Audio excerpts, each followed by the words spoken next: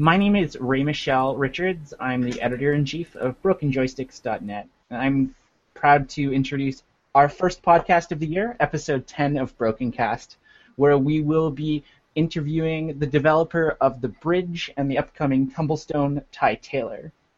Joining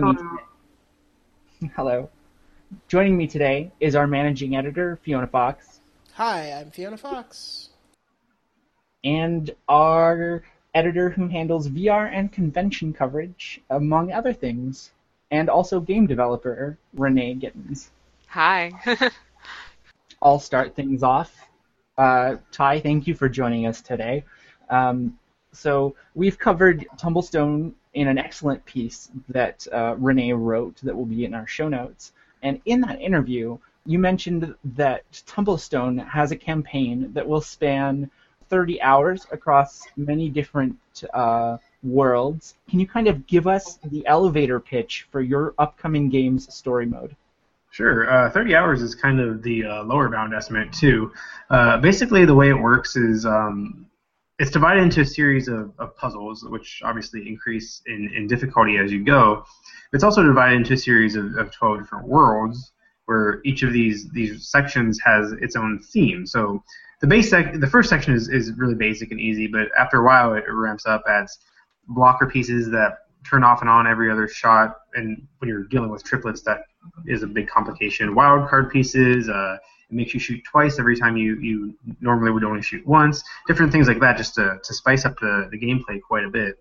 And we're also actually working on a story, like an actual legitimate cutscene style story that we put a lot of time and money into as well to kind of go along with that. So how do you plan on adding the story aspect to your game? I mean, it's kind of uncommon to have story elements in such a strictly puzzle game. And I know.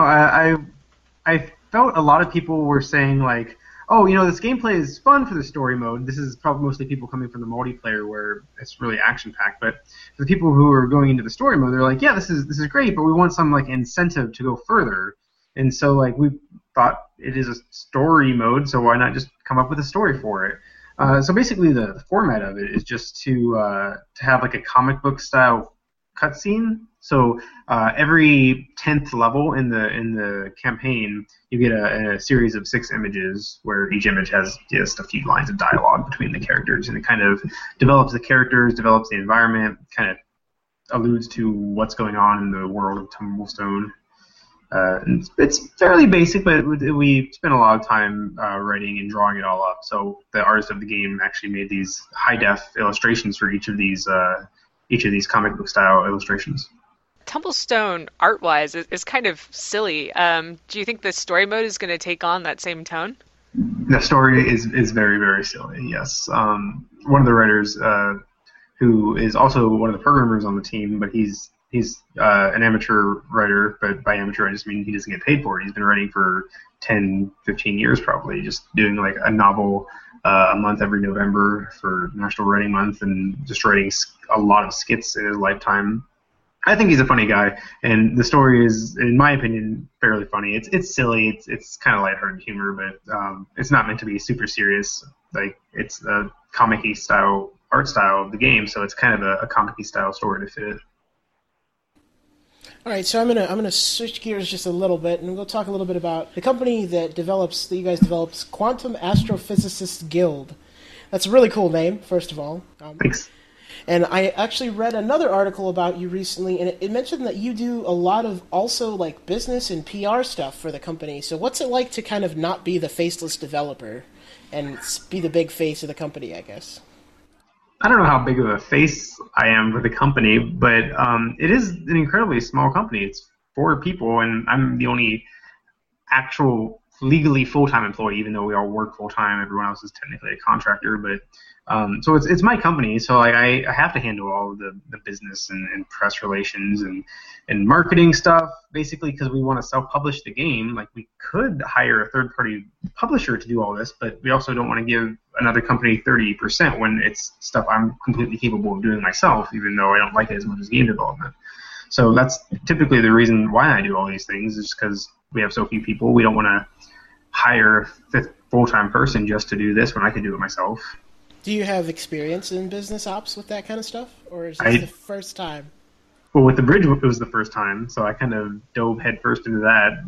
It's kind of a student coming out of college, just having started the bridge in college, and then kind of a year and a half after graduating, releasing it, just like diving headfirst into this madness of launching a fairly major indie game I ramped up pretty quickly on that.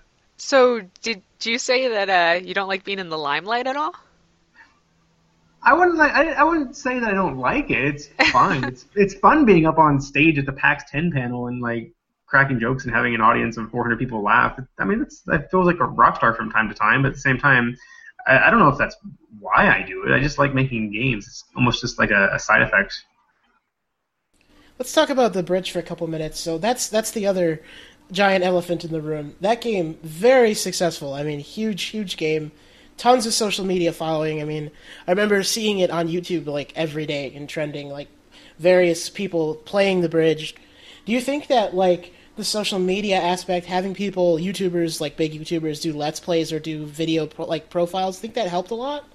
Yeah, absolutely. I think there's a lot of ways to get people's attention and drive an audience to your game. And for the last several years, Twitch and YouTube and Let's Players and just kind of honest, real-time reactions that you get from Let's Plays, I think it's a huge driver. People love watching that kind of stuff.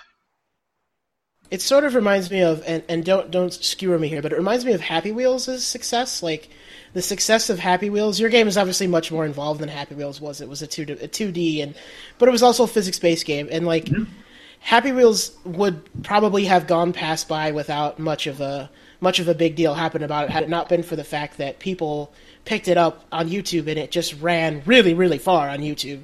Mm-hmm. I've seen so much action on the bridge on YouTube. Like, interesting to see this in this new world of new media. How much of the success do you think really came from that, and how much was from? You also cleaned up quite a few awards with the bridge. It did pretty well at PAX and at a few other shows. Yeah, I think a lot more of the success actually came from the word of mouth kind of promotions, the implicit promotions, than actually from awards. Awards are great, and I guess awards were a means to getting people to play in the first place. So like major YouTubers or major press people probably get, I mean, the big guys probably get hundreds of emails a day from little indie teams. It's like, hey, look at this game I'm finishing. I'm releasing on Steam in a couple weeks.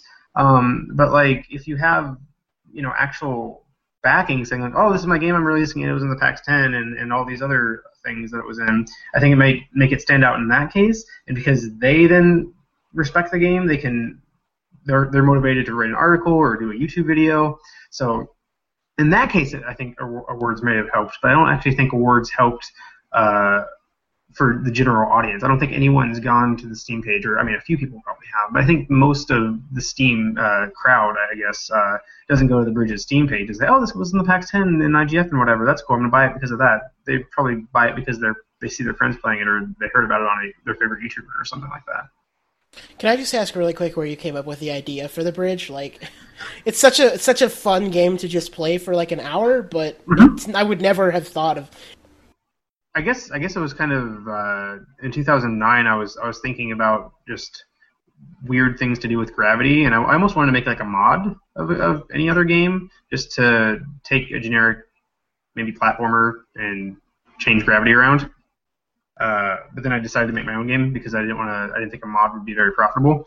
So I kind of started playing around with my own platforming engine where you can change gravity. And then after I started thinking about all the ways I can deal with gravity changing, I kind of was reminded of MC Escher's work, and it kind of clicked that combining Escher and gravity kind of worked really, really well together, like peanut butter and jelly. So I just kind of rolled with it and kept on drawing from Escher's works. So when you were first playing with Gravity like this, did you expect that to be part of a puzzle-solving aspect of it, or were you just screwing around with Gravity? Yeah, I was just screwing around with Gravity. Actually, my very, very first prototypes of the bridge back in like 2009 were like fast-paced and like jumping around and like bullets coming at you, but you can swing around with Gravity and stuff. But then I started thinking about like gravitational vortexes and like different parallel planes of gravity, and I kind of realized it was going to be a puzzle game just because of all the intricacies there. So and with the kind of tie-in to Escher, it kind of felt really natural for it to be a puzzle game because Escher's still drawings are puzzles in and of themselves. So it's kind of cool to integrate that into what would eventually become a puzzle game. So at what point in the Bridges development did you come up with the name of your company? When I had to. I guess there was just eventually a point that I just had to have a contract or something. I guess maybe I was talking to Valve or something, and they're like, "Oh yeah, so we'll send our paperwork to your lawyer and get you set up on Steam." I'm like, "Well, I don't even have a company yet." So I found a lawyer real quick, and he actually is super good. He's in the Seattle area, and I incorporated, and I came up with a company name out of absolutely nowhere, and I wrote it on legal documents just to annoy people mostly. I think it's a pretty cool company name in hindsight. It is quite a lengthy company name for sure. Yeah. Okay, so we can shift the gears again and go a little bit into your background here. So the article I was reading about, you said that you used to work for Microsoft. That's right. And specifically that you worked on the Xbox One team. Mm-hmm. Yeah, tell me a little bit about that. Yeah, that's why I'm in Seattle. I moved here originally because Microsoft had given me an offer out of college, so I moved to Redmond, which is 15 minutes from Seattle, and started working on the Xbox One team. And basically, I wasn't working on games per se, but I wanted to, of course. So I tried to break into that by working on Xbox One, and eventually moving over into games. So that never happened at Microsoft. So I was just doing platform engineering on the actual system itself, and all the while I was still working on the bridge because I started that in college and it was half done by the time I started at Microsoft. So I was moonlighting the entire time, working 7 or 8 hours a day at Microsoft, probably not even 40 hours a week if I could get away with it. Just if I could come home and on nights and weekends spend as much time on the bridge and finish that up. And then basically once the game launched on Steam, I wanted to finish up the Xbox One because I launched the bridge on Steam a few months before Xbox One, and I felt a kind of a commitment to it just because I had worked on it so long. But pretty soon after the Xbox One launched, I was like, well, my job's kind of done here. I'm going to go indie. Do you think your experience at Microsoft and your connections at Microsoft helped you to launch on Xbox One as well as Steam? Yeah, I mean, sure. I certainly, I worked on the Xbox One, so I was in the same building as many of the account managers and Microsoft first-party publishers that I work with now in my indie life. We're literally working in the same building, seeing each other like once a month. So once I started to become more known in the indie scene, I was still at Microsoft, and so they would eventually recognize me in the hallways, like, "Hey, didn't I just see you at IGF?" I'm like, "Yep, I work here too. Bye. Please don't tell legal or anything."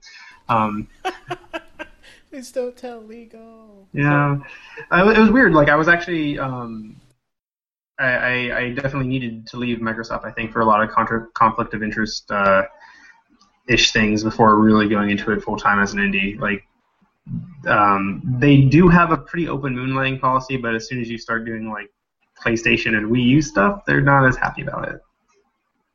So I'd like to take things and talk about Tumblestone a little bit more. Mm-hmm. So you've mentioned that there's some really interesting gameplay modifiers that will come up in Tumblestone to keep things fresh, especially over like a 30-hour campaign, and that all of the puzzles in the campaign have either been hand-designed by yourself or members of your 4-person team or curated. So can you give us kind of some background into the gameplay modifiers and maybe even the puzzle creation process? How will this game stay interesting to players for such a long time? Well, first of all, all of the puzzle modes, the gameplay modifiers, are based from a random generator. I basically spent probably 2 years now working on this puzzle generator, which I can basically I define the rules to the generator, and the generator, based on those rules, will create puzzles that work, and it can sort them by difficulty and other interesting metrics that I define. And so that's included in the game. And so the game actually, in addition to the fixed number of story mode levels, which I've basically handpicked, and in some cases designed myself, you can actually go in and just play an infinite number of puzzles, and that's how the multiplayer works. It'll just give you a completely random puzzle every single time based on the modifiers that you specified. So about the modifiers specifically, they're just rule sets. Tumblestone works by trying to clear the board in sets of 3 at a time from the bottom, and so I just do weird things that affect it. For example, normally you could do like blue, blue, blue, blue, blue, blue, but one of the modifiers says like while this modifier is turned on, you can't actually repeat a color, so you can't do blue, blue, blue, blue, blue, blue. You have to do blue, blue, blue, yellow, yellow, yellow, which seems simple enough, but actually really changes the way you think about the puzzles as you're playing them. Yeah, I'm on the level where that was recently added, World 4, I believe. Mm-hmm. And it certainly adds a different level of difficulty to the game and really changes how you approach the puzzles. Yeah, absolutely. Like, if just at the beginning it looks like a regular puzzle, so you go into it and you're like, oh wait, I actually can't go this route that for the last 90 levels my brain has been trained to do, because, oh, obviously, if I do blue, blue, blue, blue, blue, blue, I'm going to solve it easily. But now I can't do that, and it completely restructures the way you need to think about a puzzle. And all of the modifiers do that to quite a bit of an extent. So the modifiers can be enabled in multiplayer as well, right? Mm-hmm. That's correct. Do you think you could foresee a potential rise in competitive puzzle games in the esports community, or do you think it's going to stay in the more casual realm? Hopefully, Tumblestone completely disrupts the hardcore gamers, and everything turns into a puzzle afterwards. Esports. Yeah. Well, esports puzzles. It's really entertaining to watch, and people can be very engaged trying to pick out the next blocks that they would pick as they're watching other people do it. So I can foresee that. Do you have any built-in support for what would be like that kind of serious competitive play?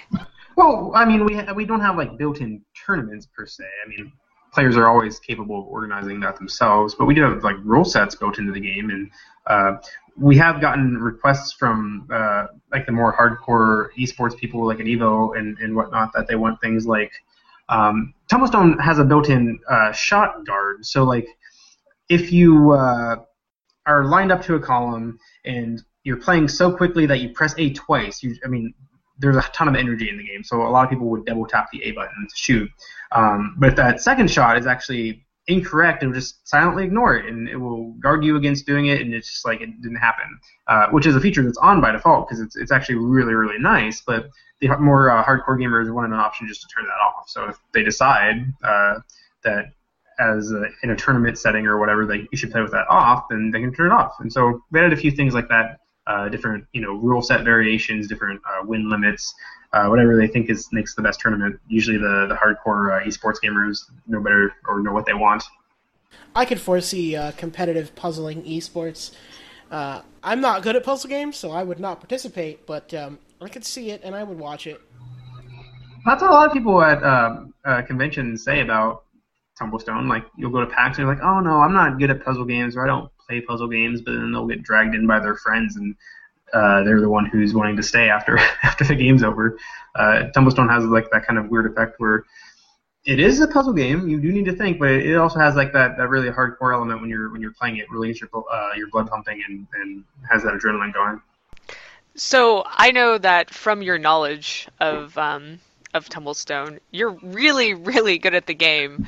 Do you have to resist playing against people at conventions to not sort of smash people's hopes, or what do you do in that situation? If someone is playing by themselves, if there's ever two or more people, I just don't play. I'm like, you two play together. If someone's there by themselves and I have the multiplayer demo set up, I'll like, come on, come play. I'll put you against some bots for now, and I'll have them play like one round just by themselves so they know how to play. But then if they insist that I play, I'll just hold the controller upside down and still win against absolutely anybody if I do that. I actually added handicapping to the game, so I can like add extra blocks to my own board, just so I could play with people comfortably at conventions, and I still hold the controller upside down and win. Renee showed us a photo of you absolutely destroying with an upside-down controller. I was impressed by that. Was there ever a point that you didn't do that, or is it just because, honestly, you just spend your time playing this game, so, like, that's... I play Tumblestone every single day for the last 2 years. I'm definitely, right now, the number one player in the world, but that's not surprising since I'm the designer and the game's not out yet. Tumblestone has online networking, so I'm really, really looking forward to the day when I log into Steam just to play someone online and I actually legitimately lose. I cannot wait to get beaten at my own game. It's like a life goal of mine. Was that hard to program? I know I actually have a few friends that are working on games, and one of the hardest things that they've said to work on is that netcode, basically, and to get that working. We have 3 full-time developers. One of them is full-time on networking this entire time, and it's still not done yet. Yes, it was hard. So yes. Yes. Yes. Yes. Over 1/3 of our dev time. So this question kind of floats towards, I guess, game design philosophy, which maybe doesn't necessarily an easy answer. But I was reading the GameSauce interview from last year that you gave, and one of the things that you said was that you don't really like tutorial levels. You like to introduce gameplay concepts in between and like as levels go. So how do you feel about the difference between like a game that maybe sets you up with like a 15-minute tutorial level versus like one that maybe gives you a different mechanic every level for the first 10 levels? It depends entirely on the overall learning curve of the game. Like, I cannot see a game like League of Legends, which has an enormously steep learning curve and turns a lot of people off because of that, to not have a tutorial. However, with Tumblestone, with the bridge, they were definitely simple enough games. Both of the bridge had 4 buttons. Tumblestone has 3 buttons. Like, it's not that unreasonable to just throw someone into the first level and say, go, you figure it out. But that means, as a design point of view, I need to make the first level basically trivial. There's no way to mess up. There's no way to die. There's no obstacles, if you will. But it's kind of just like getting their feet wet. And then the next level can start having these obstacles, but slowly. Like, it's obviously there. Don't touch this thing, or don't hit that block because there's only the one of them, or something like that. It's just kind of a gradual thing, which in that gradual difficulty rise is a tutorial in itself. You start to introduce any new concepts slowly, one at a time. Let the game build on that concept before introducing the next concept, again, slowly, and then building on it. And just doing that acts as a tutorial.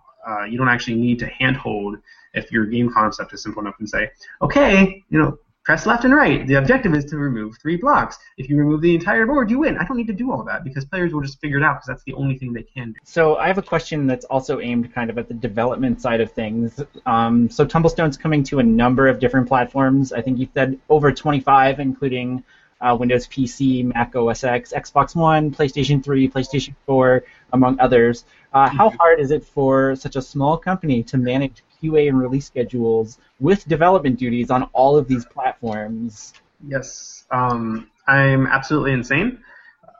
One thing that absolutely helps is knowing that we wanted to do this ahead of time, because with software engineering, you can easily kind of code yourself into a situation where making giant fundamental changes that allow you to be on both landscape and portrait with touch or mouse and keyboard, or with controller on TVs or on computers or on phones or tablets, being able to do all of this really needs a software structure that at the very root of it anticipates all of this happening. And so from day one, we knew this was something that we wanted to do with Tumblestone. So both in terms of the game design where applicable and in our software architecture, we planned for this. And on top of that, we're using Unity, which helps a lot if you plan for it.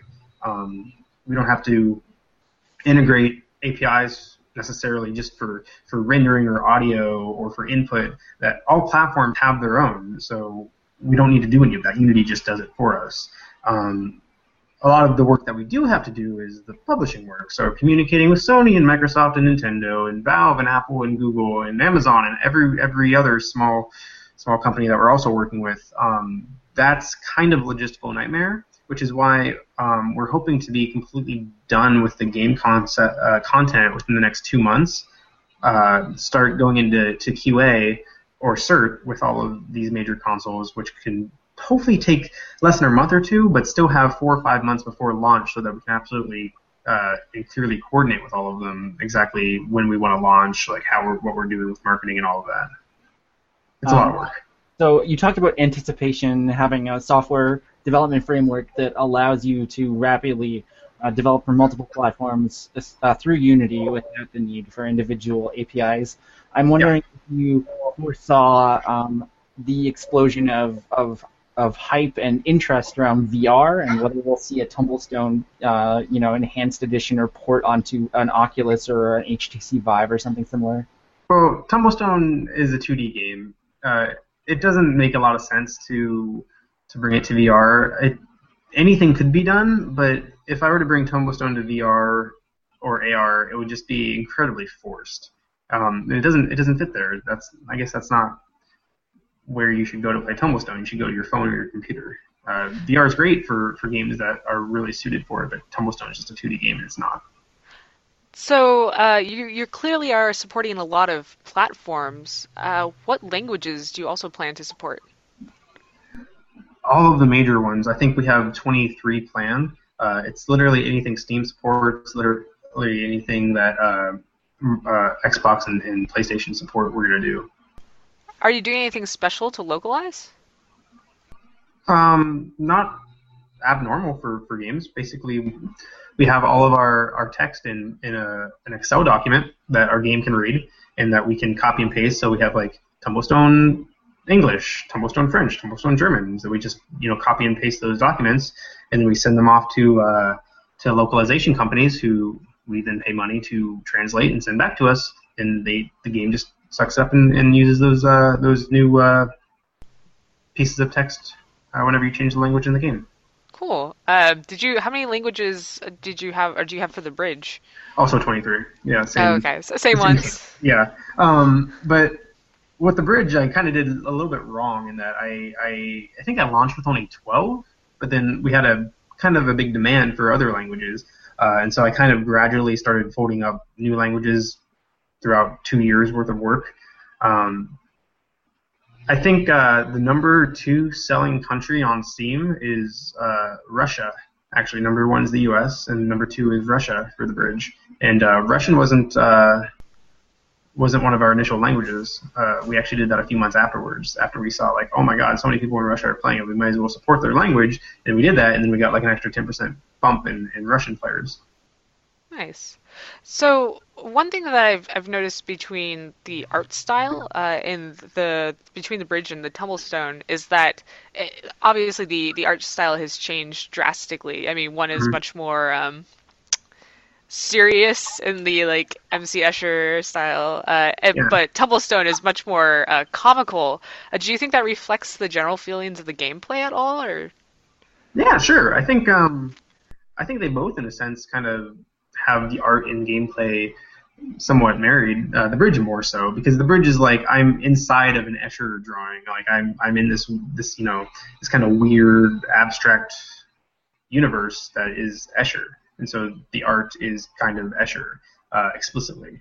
But Tumblestone, I mean, the gameplay is meant to be light. It's meant to be fun and colorful, and I guess the artwork in that sense is also mirrored. Definitely not to the extent of the bridge, though. In regards to Tumblestone being fun, it does get fairly competitive. Have you seen anyone get upset, like really upset while playing Tumblestone, or? I've seen people at tournaments. We've had tournaments at PAX, like the official PAX tournament, where if you win, you will get one of the PAX badges, and we got Intel to sponsor a tablet to give away to the winner of the tournament. So we had like 32 people sign up for the tournament and just do a standard bracket with 32 people. And yeah, people who lost were like kind of angry, and people who won were like jumping out of their chair.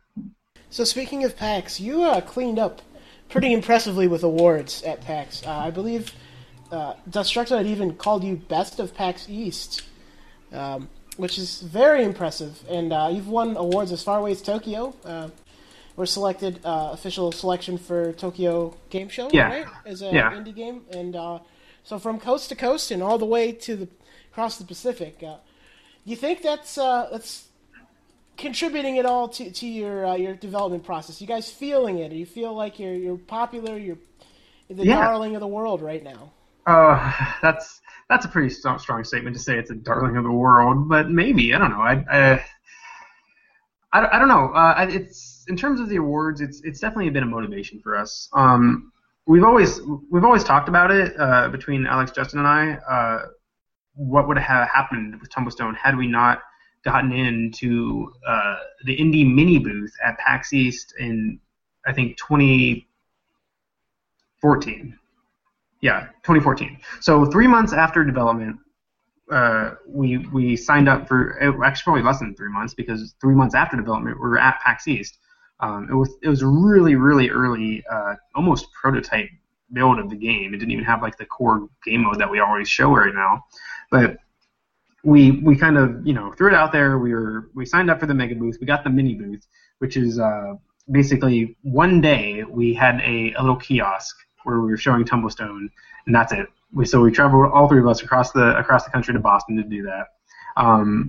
And in terms of press or audience, making fans or whatever, that did almost nothing. Like that was so minor in the grand scheme of things. We would be equally as successful as we were without it in terms of that. However, it was so motivating for ourselves just to be there, and for the first time to see like so many people with their friends like have these like visceral reactions and start yelling at each other and just start jumping up and down and bringing back their friends, and that kind of experience was, I think, the key moment that really told us, yes, this is something that we should keep working on, and this is something that we shouldn't make a low quality game just to get it done. This is something that we should put everything into for as long as we need to make sure it's at the highest quality game we can possibly make. So there is a little bit of pressure there to deliver. I mean, you're talking about, you want to put as long into it as you need to for as much as you need to deliver. So that's interesting to hear. Was it like that before the awards, or was that a result of the awards, do you think? A little bit of both. The more awards, the more we want to put into it to make it as quality as we can, which gives us more rewards, which makes us want to put more into it. Eventually, we drew a line for when to stop. And we decided that this summer, we talked to various platforms, and they said, this summer is the ideal time to ship Tumblestone. And we don't feel like we're cutting anything from our initial plan, but we are finishing it up and kind of polishing it out at this point. So my last question is kind of something that's already been asked, but maybe you can give us more of your personal reaction to this, so we're not repeating the same ground. So the Bridge has won a number of different awards, including 2D Best Visuals at Unity 2014, Grand Prize at the Unity Windows Store competition in 2014, and you were part of the PAX 10 in 2012, and Tumblestone was part of the PAX 10 this past year. Can you give us a personal sense of what it feels like to have your projects so heavily acclaimed? I don't know. I feel a bit surreal by it. Like I don't know if it's imposter syndrome or what, but like I don't know. I get a sense that I don't deserve it, but at the same time, like I do realize it's hard to like see my own work and think it's good without feeling somewhat narcissistic. If that's probably not the wrong word, but I appreciate other people thinking it's good, and I do have fun playing Tumblestone, and I do appreciate. I mean, I do say, aha, I designed a good level in the Bridge. I feel clever for that or whatever. But I also play other great games, and I don't know. I just don't feel like I've lived up to it as much, even though people almost universally disagree with me. Maybe I'm just my own worst critic in that sense. I see that more than once, I think, with successful people. Sometimes not. I don't know. It's imposter syndrome or just modesty, but it could be both. Modesty is also a great quality to have. So let's go back a little bit to talk about your background a little bit. We did touch on it very briefly, but we didn't really get much to it. So I want to talk a little bit about Microsoft. You came right out of college to go to Microsoft, right? Yep. And did they just recruited you right out of college? You were an engineering student, or what was your major? I majored in computer science, and I actually interned at Microsoft for 2 summers. So I met some recruiter person, I guess, at a job fair when I was a sophomore, I guess. And I said, Microsoft's a cool company, I guess I'll intern. And I interned twice, both summers. I was at Bing, working on their maps directions. And then basically usually the way it works, unless you're an intern who totally screws up, they offer you a job. So straight out of college, I finished my bachelor's and master's in computer science, and I went to work as an engineer at Microsoft. So I always find this really interesting, and you just sort of glossed over it. You got both your master's and your bachelor's. Can you tell us about the time period that happened in? Yeah, I graduated high school, and then 4 years later, I got both a bachelor's and a master's with a 4.0. Cool. Okay, I didn't know that. Yeah, wow. Whoa. I don't know what else to say other than that than wow and whoa. That's impressive. If you were to redo those years, do you think you would do it the same way? Just sort of take all those classes on at once and That's a good question. I didn't need a master's, I guess, in the grand scheme of things. Like maybe I did. I don't know.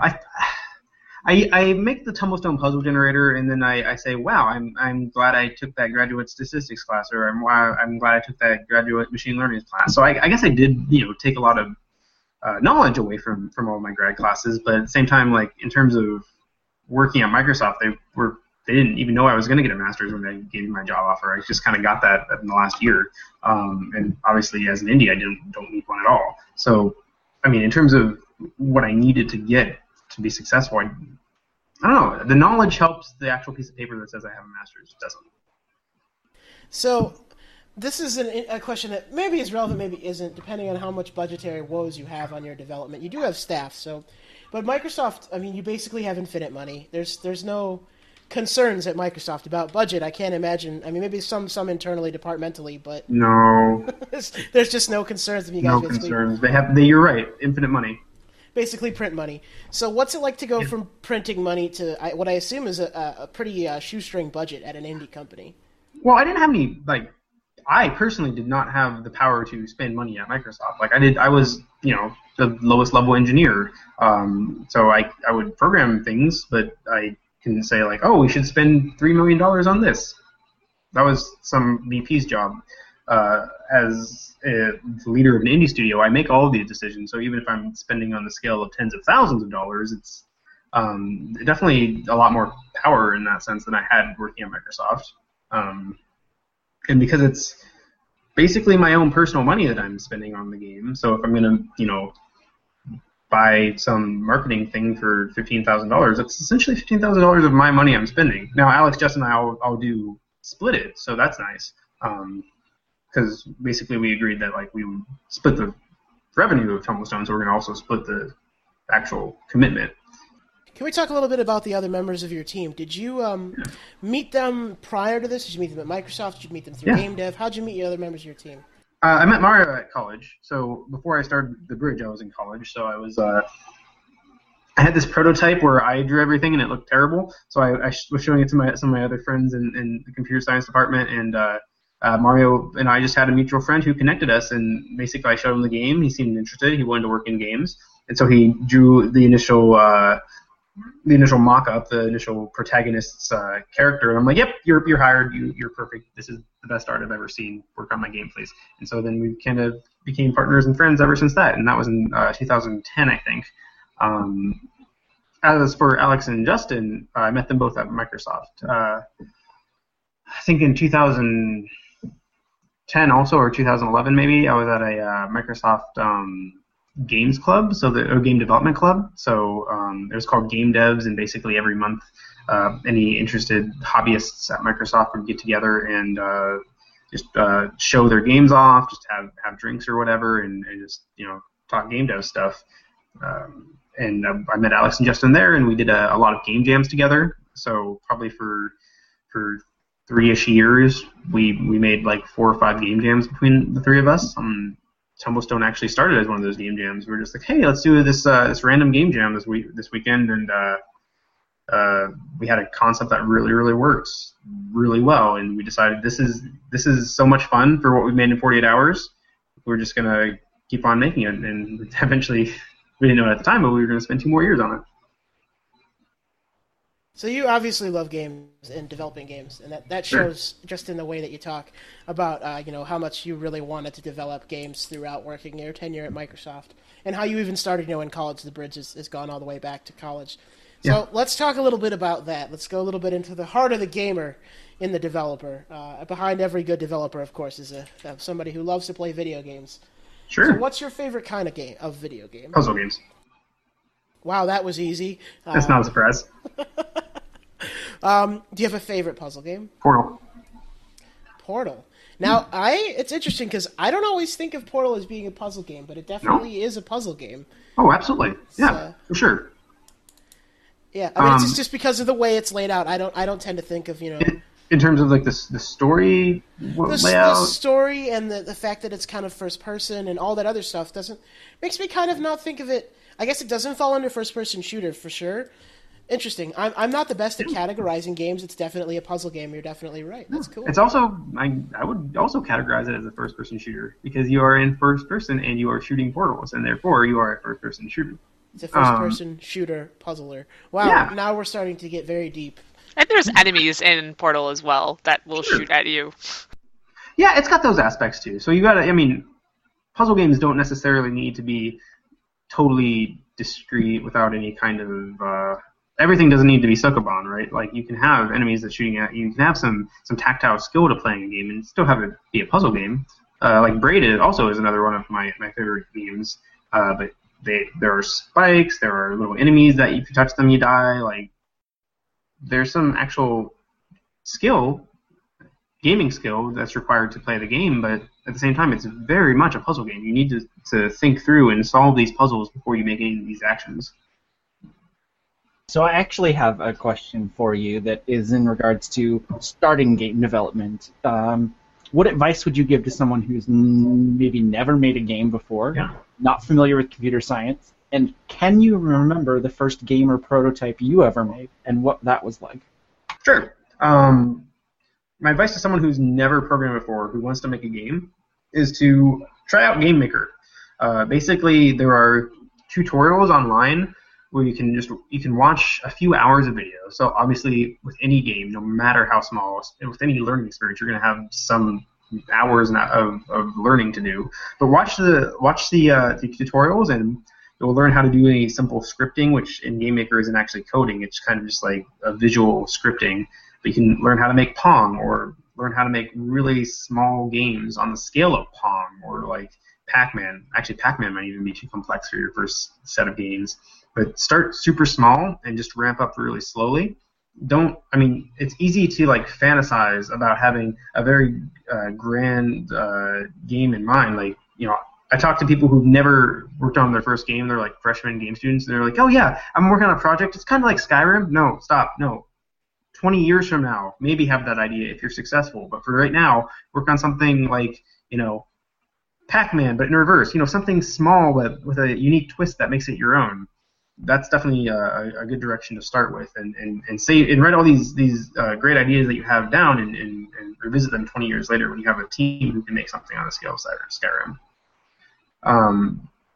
But as for my first game, I think I was a freshman in high school, and I had a little TI-83 calculator, and the calculator had like a basic scripting language on it, so like you could actually go in and write in Visual. It wasn't Visual Basic. It was like assembly level basic, just like storing data to registry values and moving them around and doing really low level things. But I kind of figured out how that works by deconstructing other programs.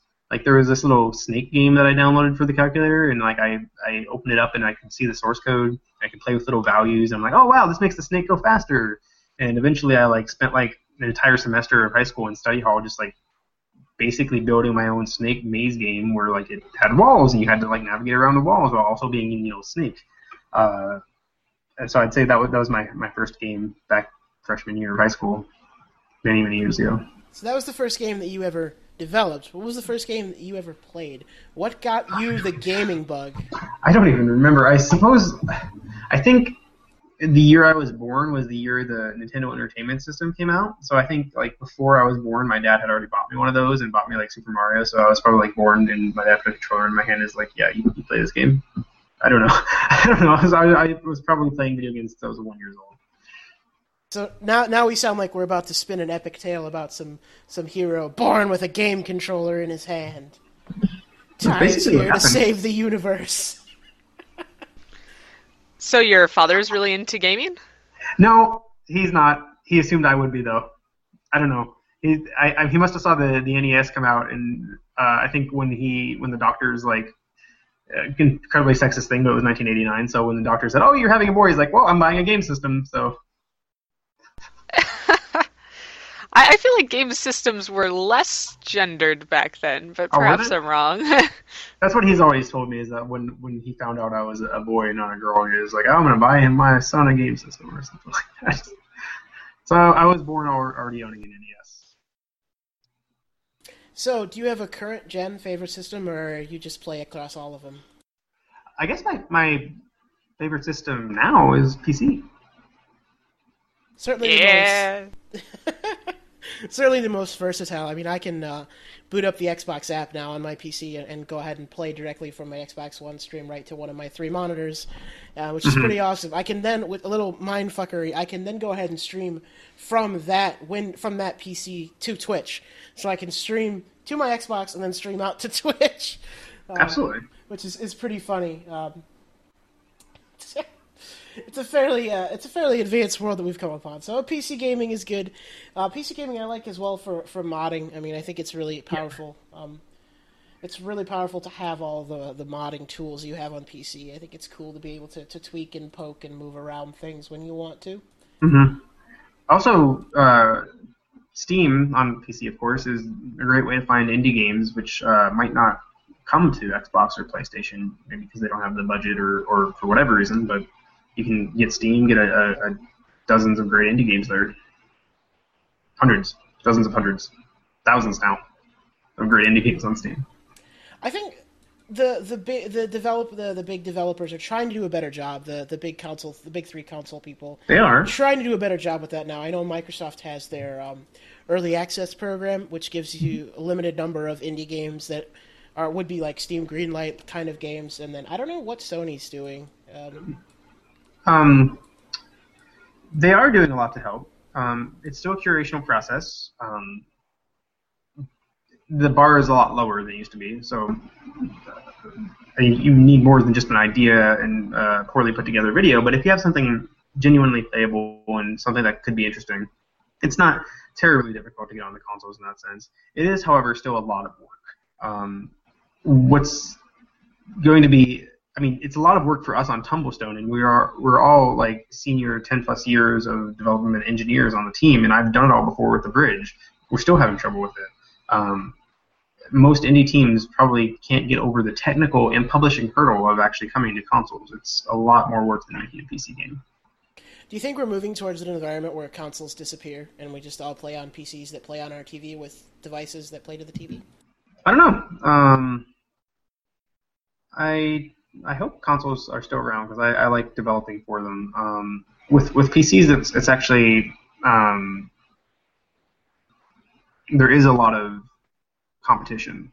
As in someone in my position, I guess I do almost selfishly like less competition in the game industry. As much as I want my friends and peers to succeed with their game, of course. On consoles, there's less competition, and therefore the player-to-game ratio is more in my favor on consoles. So as a developer who has the technical capabilities to come to consoles, I hope consoles aren't going anywhere. One last console-based question, then we're probably going to wrap up here unless anybody else has questions. What do you think about the fringe consoles? And I noticed that you're publishing on the Ouya, you're publishing on all the app stores that exist out there. the PS3, the PS4. You're publishing backlog, basically. You're publishing to the Wii U. I don't know if you're publishing on the Wii, but the Wii U, Not Wii. the App Store, Android, of course, the Windows 10 store, on the Ouya. What do you think about all those sort of fringe markets? Do you see them kind of converging together and eventually forming what I hope would be a one-time unified app space, or do you think we're going to sit it out and we're still lots of outside the way it is now, where we have all these outliers? From a business standpoint, it doesn't really make sense to have a unified app space. Do you spend $10 on a game? Who gets the money? Do they split it? No, of course Microsoft and Sony aren't going to split that money. So I don't think anything will get unified in that sense. But one nice thing about some of these fringe consoles is that aside from obviously Microsoft and Sony and Nintendo's consoles, they're all based on Android. So I can just make a single landscape TV controller-based Android version of the game, and I can literally just send that APK file to all these people who can just publish the game. Maybe I'll have to give them, art assets for their marketplace based on those dimensions and whatever. But in terms of the game porting, as long as they don't have any APIs for their own achievements or whatever to integrate into the game, I can just send them a generic copy. And so, in that sense, we can do dozens of Android consoles, which there are now. There's Ouya and Android TV and Fire TV and Samsung TV, and I probably get 2 emails a month from just random companies that says, "Hey, we have a new Android micro console coming out. Would you like to put the bridge on?" I'm like, "Sure. Here's an APK. Talk to my lawyer who will handle it from here," and that's all I have to do. Of course, I make less than $300 from each of these, but it's still no work at all for me. That's pretty exciting. I wasn't really aware of that, so I guess the back ends of all those consoles being the same is what really matters. Yeah, when you have to integrate their APIs for achievements, I did do that for Android TV and Fire TV, and because those are Google and Amazon, those are major companies, so I figured it was worth the extra work to go because they're going to market it. But any random company that's just some startup out of China that's just trying to get their apps on some TV, I'm not going to spend time on it, but I'll send them an APK. Oh, that's pretty cool. That's the end of my line of questions. Y'all got anything else? No, I've asked everything that has come to mind. I think we've covered a lot, actually, and I've got a lot of insight into indie game development thanks to our interview with Ty, and we learned a lot about the inner workings of how some of this stuff works. I wasn't aware that it was so ubiquitous with Android that you just fire off an APK as long as everything's all cool. So that was actually really interesting. So if you're out there, develop for Android. Yeah. If you're starting out, develop for Android. Not a bad idea, especially making it work in both Portrait with Touch and Landscape Controller. If you can just do that generically to make an APK that just does either, then yeah, if you can make that, you can use it everywhere. Very cool. Thank you so much for listening to episode 10 of Broken Cast with Fiona. You want to say goodbyes? Oh, yeah. Thanks for joining us, Ty. I really appreciate you coming out today. That's all I got. Y'all have a nice day. Renee, do you want to say anything? Yeah, thank you so much for your time, Ty, and thank you everyone else for listening. We'll catch you next time. And Ty, can you give us a rundown of where our listeners can find more information about you, your company, and your games? Sure. So you can find more information about Tumblestone at tumblestonegame.com. It's coming out summer 2016 to basically every platform, every modern platform under the sun. All right. Well, thank you for listening to Broken Cast. Keep it locked to our website, brokenjoysticks.net. Over the next few months, we've got some absolutely exciting things planned, and we are going to keep tabs on Ty's game as it approaches release.